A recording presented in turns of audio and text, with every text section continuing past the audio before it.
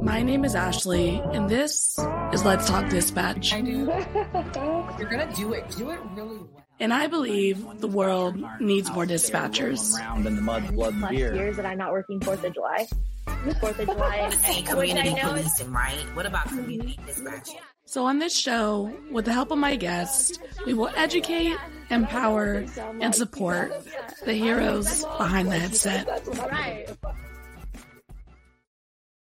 Hello, everybody. Welcome back to another episode here on Let's Talk Dispatch with me, Ashley, the Raspy Dispatcher. I'm super excited for today's episode, but I also want to take some time to just give you an update on the podcast. We're getting to over 200 plus streams a week. That means over 800 downloads a month of folks listening to the podcast through some type of audio podcast streaming service, Apple Podcasts, Spotify, or on the website from the Raspy Dispatcher. And I think it's amazing how many people are starting to really tap in, listen to all the great stories from the folks that come onto the show, as well as folks who are sharing the podcast with other people and getting them to listen to the show and ultimately become a guest on the show. So thank you all so much for all the love and support, for every subscribe, every share, every listen. It truly is appreciated and honestly does go towards the fact that the world needs more dispatchers and the world needs to know that we need more dispatchers. So with that being said, I'm going to bring on my guest today, who is currently a training manager with Carbine and has over 8.5 years of experience as a 911 dispatcher, 2 of those years being a supervisor. My guest today, Dru Clark. Hello. Hi, Thanks Hello. for having me, Ashley. Oh my gosh. Thanks for being so willing to come on and embrace me. I'm sure not all the folks know out there, but Dru and I just recently did a panel at Nina, my first panel ever. Same. Same. Now, first and foremost, for anyone who actually saw this panel, I think Dru is lying. I do not believe them. I do not believe it was their first panel. I call BS because flawless. Listen. I was sitting next to a legend, everybody. Oh my God. Not even. I told Andrea, who moderated it, I was like, I do a lot of trainings on my own, but I've never been in a panel. Yeah. And so I was like, you need to walk me through like how this goes. Like, when do I talk? When do I not talk? Like, what's the framework here? It's so true. And it really was, I feel like, you, Andrea and Dom, you guys are all working together now. But for me, like, I feel like I knew Dom and Andrea individually, right, through my podcast, through connecting with them. And then I got to meet you through that connection. And I feel like we just all very seamlessly were able to come together and talk about this topic and really, provide some good thinking points for folks who did attend. Absolutely. Yeah. Our spirits are just connected. I agree with that 100%.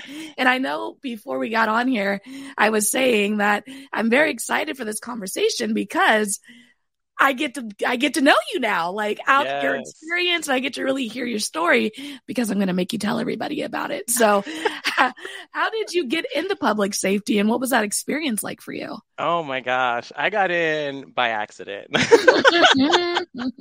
So a lot of people don't know, but I went to school for neuroscience. Wow. Yeah. So I graduated from Hopkins with the psychological brain sciences degree. And I actually wanted to be a coroner. Okay. So I wanted to be like the last stop on the public safety. And I ended up at the very beginning, right?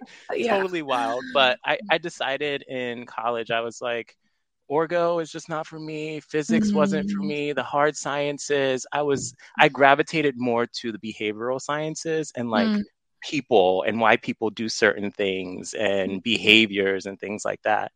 So after college, I really hit like a crisis moment and I was like, okay, I have this degree. I don't know what to do with it. I need a job. Like, ain't that? I think there are plenty of people listening going, me too. Yeah. And so I fell into that classic, when you ask people why 911 and they're like, well, I want to help people. That definitely was me though. I was like, I was used to doing research and it was so slow and you don't necessarily see like the results of your work immediately.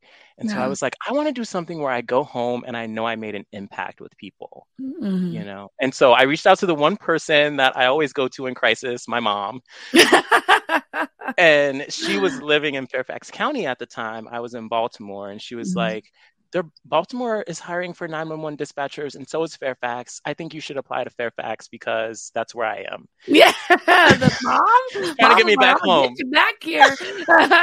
Come on now, home cooked meals. Now, Ashley, I'm originally from Brooklyn, New York. Okay. So after college, I go to Fairfax. Mom leaves like to New York. So I never, gotcha. Yeah, exactly. She pulled a whoopie-doo on me. So I never heard back from Baltimore's 911, and I heard back from Fairfax immediately. And you know how the process goes: polygraph, background, critical, personality test, like fingerprinting. It was You're like, does this degree mean anything? And they're like, put that back in. We don't need to look at that right now. They're like, we want your kidney next. So true. Walk out of there wounded. Like, what did they take from me? You know? Exactly. But with each step, I fell more and more in love with it. And by the time I got out of the academy, I was like, this is for me. You know, this is definitely for me.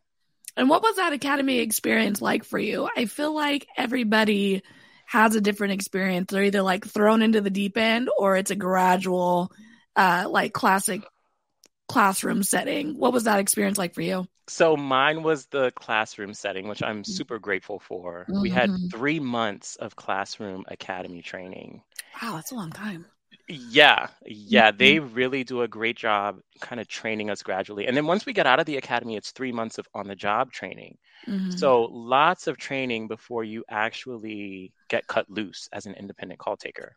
Wow. And so we all started as call takers, and then we could get an extra skill a year and a half after probation for police or fire. I went to fire, and then I went to police, and then I went to a whole bunch of other areas in the agency. Yeah. Well, I think I feel like a lot of times, right, agencies are like, we need bodies, you know, we need to get them in these seats quickly. And we can rush through that training portion with staffing in the forefront of our minds. But it really is so crucial to have a really good foundational training experience. And hearing that you got to do it for 3 months in the classroom setting. I mean, I thought my little 8 weeks was like a long stint. Like that's amazing. And if more departments can really spend that time with their new dispatchers, especially like from nothing, you know, entry-level dispatchers, it's going to go so much farther in them being successful and wanting to stay in this career. I think so too. Absolutely. And I think, you know, for Fairfax County, we were kind of spoiled in that it's a larger agency, a lot of resources. And so we had the manpower to kind of do a separate academy, where I know a lot of agencies don't. You've got 3 people working and you're going to learn on the job, right? Like, so I was definitely blessed in that regard. And one of the things I loved about the training academy is you really get a great cultural experience from the people that you start with.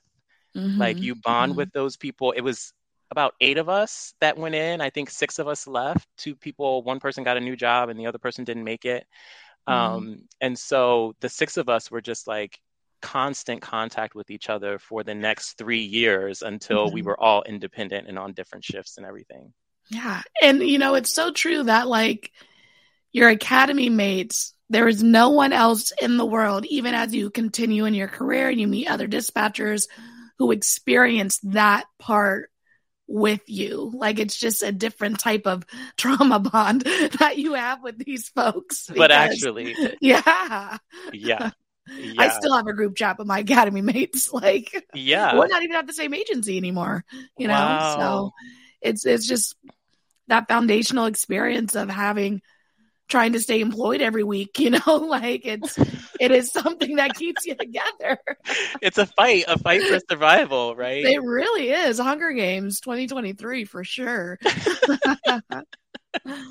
Yeah. So, you know, and to speak of Hunger Games, it was a shell shock when I left the academy and I went to on the job training because the culture was just completely different on the ops floor versus in the academy setting. I felt like we were nurtured in the academy. It was very hands-on assist. You can ask questions. There was a lot of safety built in to learning. And then when you went out onto the floor, a lot of those safety aspects did not translate very well. And some of them just weren't there at all. It was like I was afraid to make mistakes. I was afraid to ask questions.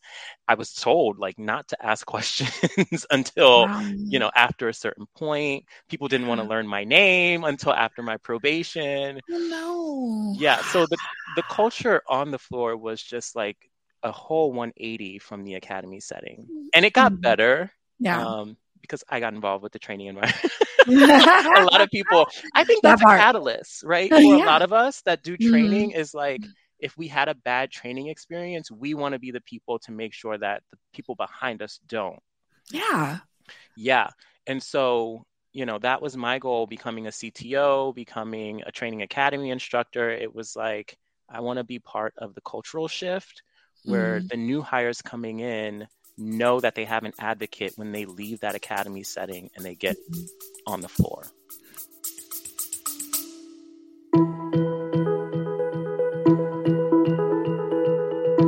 Before we continue, we wanted to take a moment to thank our partners at Prepared.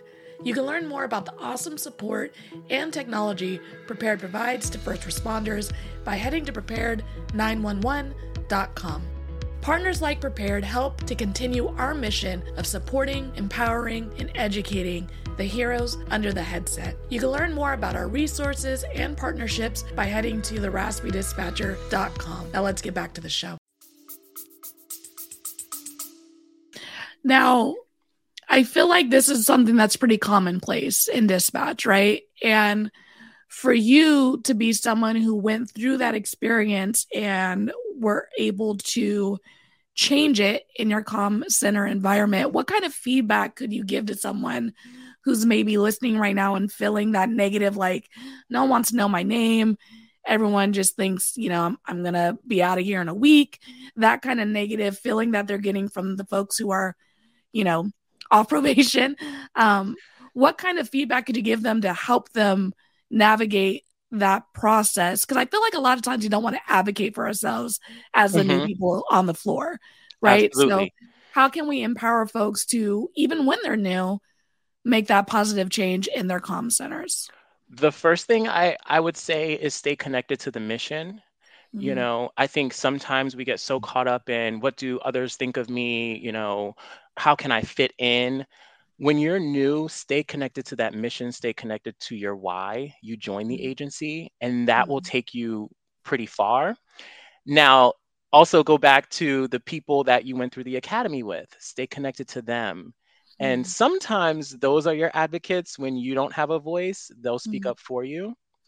Your training instructors in the academy that you felt safe with, I would go back to them and say, hey, I'm struggling in this area. This is what they're teaching me. I'm not quite sure this is how this is supposed to feel.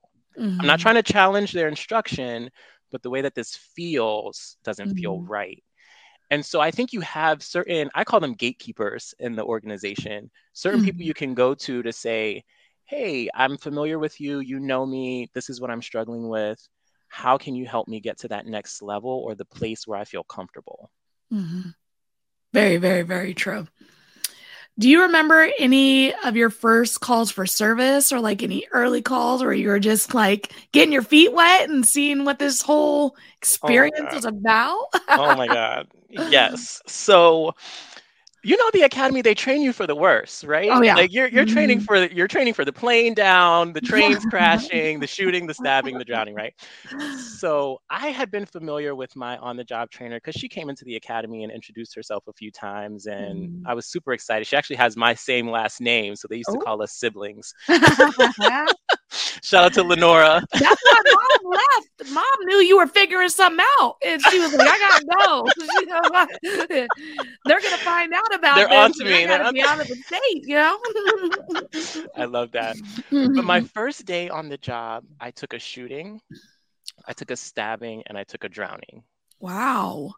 And like so, a trifecta. Sheesh. Yeah. And so my trainer was like, you need to go home. and rethink your career. Like, And I think she was more stressed out than I was because like she's like, this doesn't happen. This is not a day-to-day oh sort my of thing. gosh. And when I came back the next day, she was like, I can't believe you're still here. Like, you showed up. And I was like, is this not normal? Like, this is what I signed up for. She's like, Dru, that's not normal. That's And I think that's probably why I was like so good with emergency calls and medical calls, because from day one I was hammered with it. But the Yeah. non-emergency, Ashley, I sucked. I sucked at because I'm like, I never knew people call in about the craziest Like, things. why are we on the phone right now? Right. Right. I don't know how many canaries you can have in your garage. Like, is this a My thing? God, stop. No, you did not get a canary call. I haven't got a Yes. canary call yet. 20 canaries in their garage and they want to know if they're my compliant. I don't even know. gosh. Animal Yeah, control was still like, don't know. Still don't know. yeah, they were like, You I probably guess. were like, yeah, you can have 40, actually. Yeah, good luck. like that'll never come back. It's fine. Right. And so I would look at my trainer and she'd be like, use your resources. I'm like, oh, you know. But Yeah. you know what? I think there is something to say for showing back up, right? Because it is, and I think once you're in it and you experience like all of these horrible things, especially multiple in a day, multiple across the city, you know, you realize just how bad it can be out there, or how bad it is out there, and the ability to just continue to show up every day, like it does say something, especially as a trainee, right? Yeah, I agree. It's resilience. It's like, you know what? And I was thankful I had a trainer that was like, unplug, you know. Like, she was looking out for my mental health. She's like, this isn't normal. I know this is what you signed up for, but take a moment, go home. I'll work on your DORs, like reset, you know? Yeah. And so I was grateful that she taught me I could walk away, I could take a breath, I could take a break, and then come back, you know? And it wasn't just, okay, keep going until the shift ends. And I think that is so important, especially so early in your career, right? And I think, 8.5 years, when you decided to go into the private sector, but at that point, this person for you already had that language, already had that understanding, already had that intention.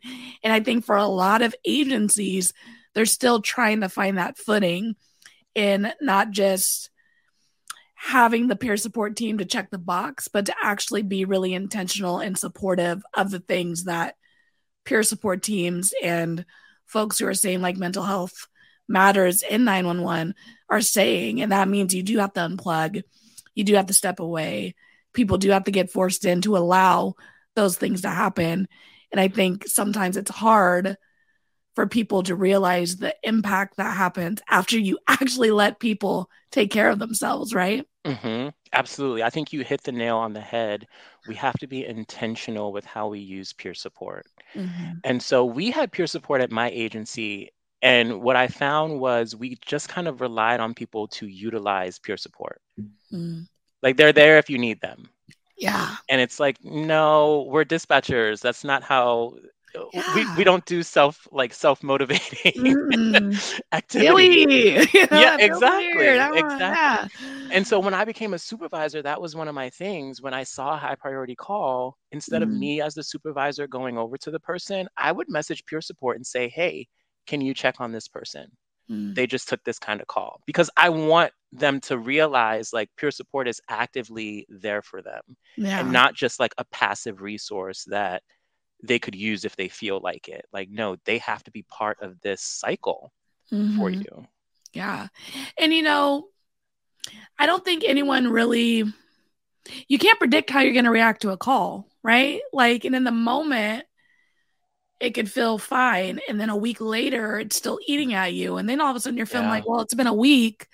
Like, everyone else has moved on. We've already had 12 other high priority things come in. Like, why should I bother bringing this thing up, even though it is bothering me, type of thing, right? Yeah.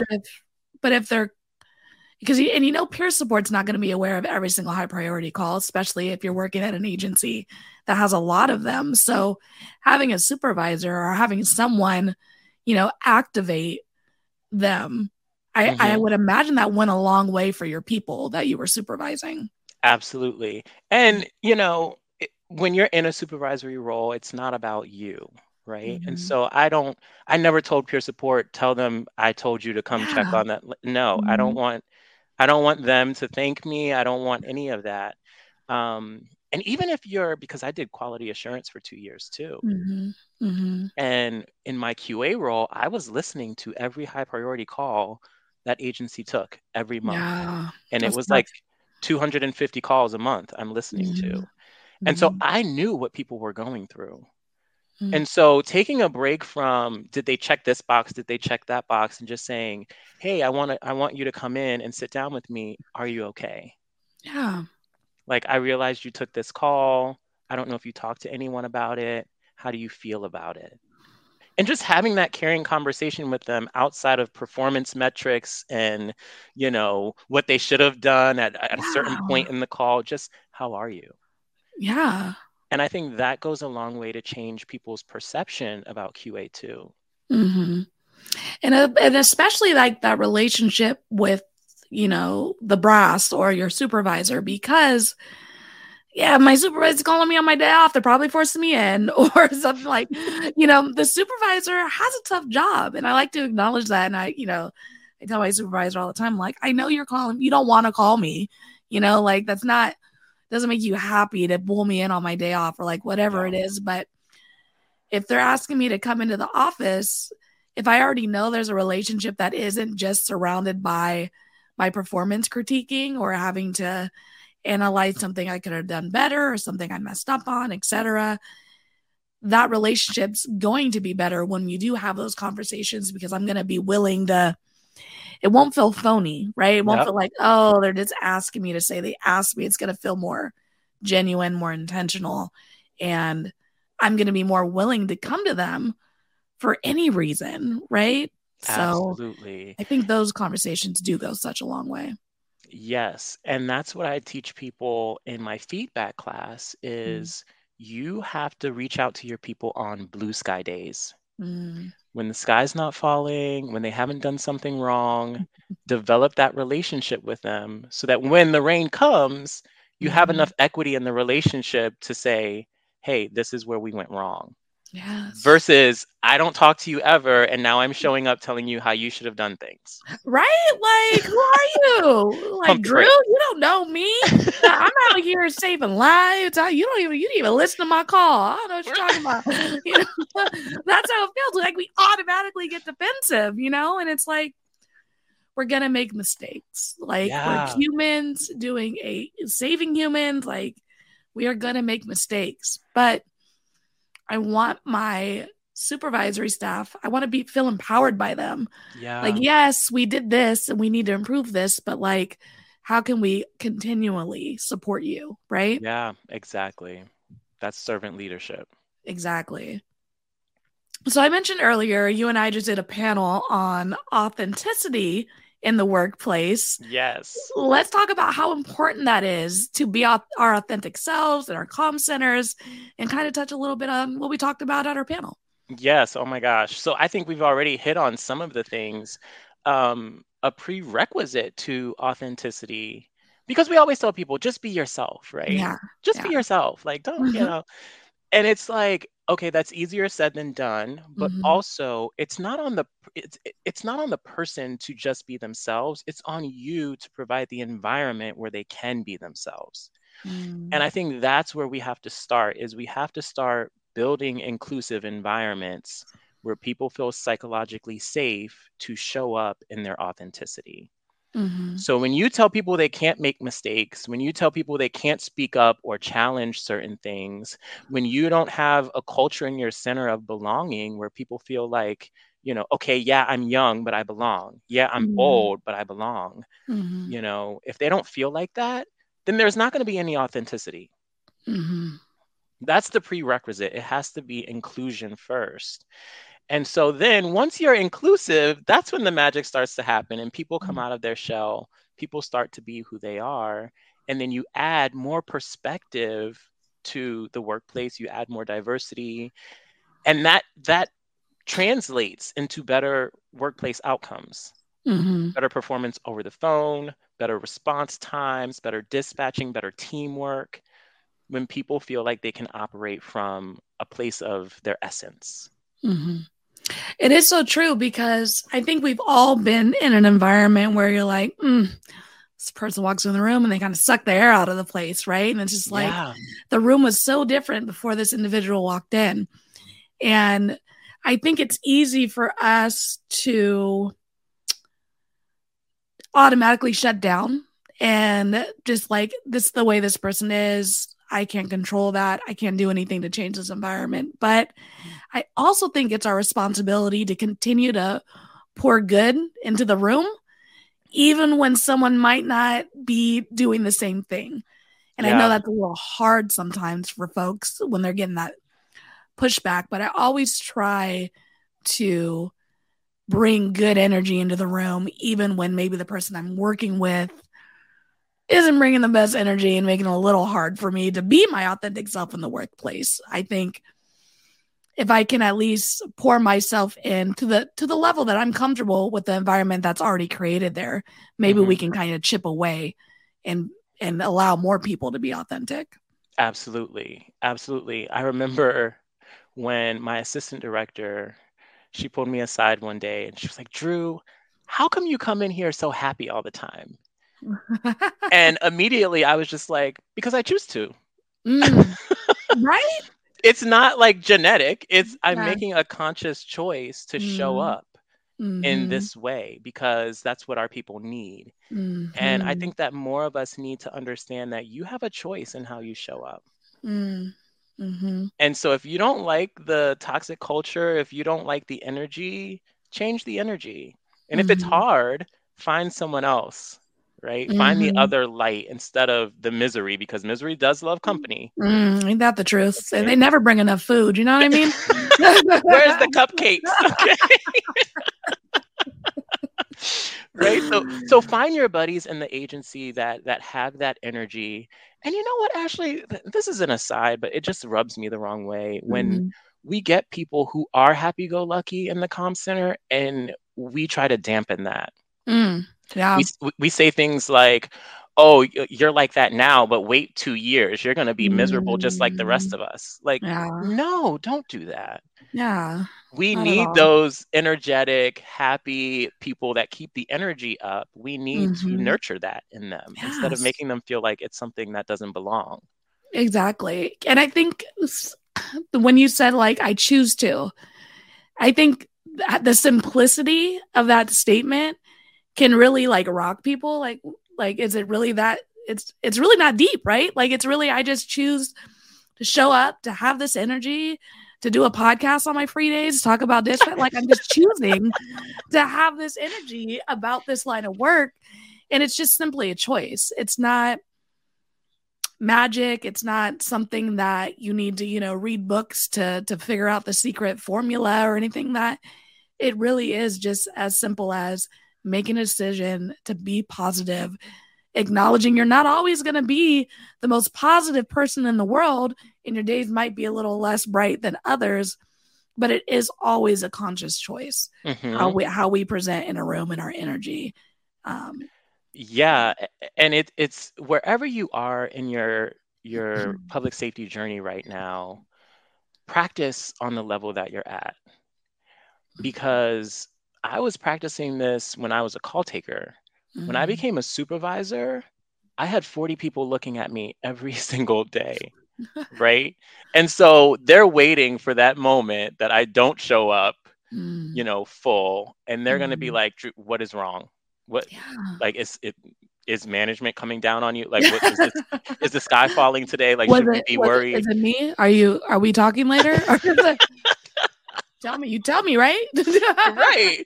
And I think of it like riding an airplane, and then the flight attendants are like scared or angry, right? Everyone's going to be like, what's going on? Is everything okay? Should we be here right now? Right. Should I get off before we take off? Yeah, Like, what? right? So you have to check your energy because people are going to be watching you. Someone's always watching you, but especially when you get into a position where, you're out front in front of people, you really have to check yourself.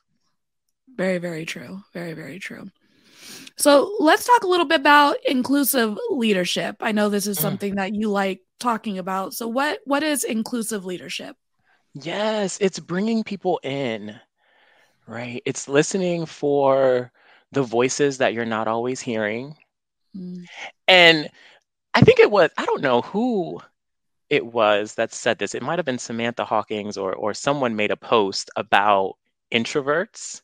And they said, stop asking introverts their opinion in a room full of people. And that resonated with me, not because I'm an introvert. Obviously, I'm very extroverted, right? I'm very extroverted. But when I became a supervisor, I remember trying to solicit other people's voices. And there's a right way to do it and a wrong way to do it. Okay. And we need to open up the channels of communication. So maybe someone doesn't like using their voice to tell their opinion. Maybe they're more of a pen and paper type of person. Maybe, maybe they want to be pulled aside privately in a private setting. And so inclusive leadership is all about getting to know your people and getting to know their voices, how they like their voice to be heard, what they prefer and don't prefer when it comes to communication, and then fostering and sort of bridging those voices together. And I think that goes into the buy-in too from your people who you're leading, right? Is like, if Dru took the time to know that I would rather send an email and have written correspondence about something than being asked in front of their group, like that's going to go a long way in that individual's buy-in to the department, to the leadership, etc. And it gives people the room to, like say it with their chest rather than like wanting to feel heard and not being able to express themselves. Exactly. So right. And that's demoralizing for a lot of people when they haven't quite developed the voice in the way that we're listening for it. And now you're asking them to do that in front of everyone. If you haven't coached that person up to that point, you shouldn't have that expectation from them. So I know even for me as an extrovert, there were many rooms I was afraid to speak in. And I had to have people that coached me on how to use my voice and what to say and sort of how to share my thoughts. And so if you're an inclusive leader, your job is to coach those voices and help people feel comfortable sharing their opinion in the way that they want to share their opinion. And I think we know that as trainers, right? It's like, oh no, you don't train every trainee the same. There's a lot of different paths to the same end result. And so it's the same approach we have to take as leaders. We have to create those different paths that people can take to the same end result. Yeah. And I think especially in like this type of line of work, I think those folks in leadership and those who have been doing it a long time and, dispatchers, we don't like change, can really get caught in the idea of we've been doing it for this long, or, like it's been XYZ for 40 years. It's going to continue to be XYZ. And if you are in leadership, whether you've been there for 20 years in that role or just taking on that role, your job in leadership is to be change, is to constantly be changing, be looking out for the change that's coming down the pipe and being the first person to implement that change in your department. Like it is your job as a leader, as a supervisor, not to manage, but to coach. I totally agree with that. Yes. And I think we need to do a better job as leaders, wherever we are in our journey, is sitting with people that are not like us. I think sometimes when we reach a certain level, I see supervisors become supervisors and they no longer talk to call takers. or they become managers and they don't talk to supervisors anymore, and they only talk to people on their level all the time. And when you do that, you're losing perspective. I learned so much from the younger generations. And instead of ragging on them, sitting with them and being like, teach me how you do that. Or show me why you do it the way you do it that way. But instead, what I see is, well, back in my day, or you guys are so privileged, you guys are so spoiled because we had to do not it my this fault. way. The internet's here now. I don't know. We have cell phones now. What do you want? Not my fault. Okay, right. So difference is an opportunity, whether it's generational difference, cultural background differences, leadership differences on different levels. Sit with your people and learn. Leaders should be learners first. Yeah. I remember coming out of academy and like showing my trainer like the way they taught us to do something on the computer through academy, and them instantly being like, oh no, we don't do it that way. And it's like, I just came from the academy. This is actually the standard. Now you do it the old way. That's cool. You're the trainer. I'm not changing that. But like technically, we're supposed to do it this way. Right. That's a huge problem. Yes, that's a huge problem, because either the policy needs to change or the practice needs to change, because they need to align. Yeah. And it's super confusing, right? To folks who are just getting through all this training. They're like, yeah, I got this. And they're like, oh, no, I don't. Yeah. And then sometimes you have those CAD hackers. It's like, it's not supposed to work this way, but I know how to work around it. So I didn't show you this, but like when you get off probation, maybe you can, right. Hot mess, I tell you. Well, as we wrap it up, Dru, the question I ask everybody is, what advice would you give someone considering a career in dispatch? Oh, there's so many things I could tell someone. The first thing I would say, which is very different, is volunteer somewhere. I think volunteering in the community gets you connected to that community and their needs and the type of people that you're going to be serving. Listen, this is a recorded line, Dru. Okay, Fairfax County is a different breed of people. Okay, it's a very different. And so when you get out into, whether it's like the city fairs or whatever is going on in the county, get to know, especially if you're not from the area, get to know what's happening in that county, because then you're going to pick up the landmarks quicker when people call in and they say, hey, I'm at Chewy's, but I don't know the address, and you're like, the Chewy's next to the ice cream store, or are you at the Chewy's next to the pho restaurant? And so just getting out into the community, knowing where the hangout spots are, volunteering, so you get into a service-minded lifestyle. I think that goes a long way. A lot of people who enter our profession do come from or do have a family background where their family is a police officer or a firefighter. And so they kind of know the language and the lingo. But when you don't come from that background, all of it's like new. You're like, what did they say? What do they need? You don't have a dispatch ear. You're not really sure why they're asking you for certain things. So I would say as a community person, before you even get into 911, get a ride along, visit your stations, get to know them, and kind of, when you do that, it becomes a little bit easier, just a little bit. Yeah.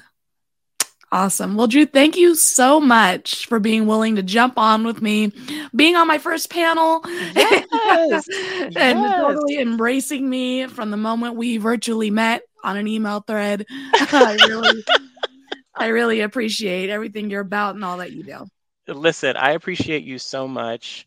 I don't know if our listeners know, but I was doing a Pride blog. And when you talk about like community and inclusion, I was terrified to write that blog Mm-hmm. And I reached out to you. I had just heard amazing things about you. I hadn't met you in person, and you really came through. You stood next to me. And so that speaks volumes to what this 911 community is all about. Yeah. Is just standing up for each other and creating space for each other and belonging and inclusion. And as afraid as I was to write that blog, I think I reached out to 6 individuals. All 6 of you said, "Yeah, Dru." All of you. So, Yes. shout out to you, Ashley, my friend Michael Miller, my friend Wyatt, my friend Gabe Bonebreak, my friend Charlie, who couldn't be in the blog because he missed the deadline date, but he said yes.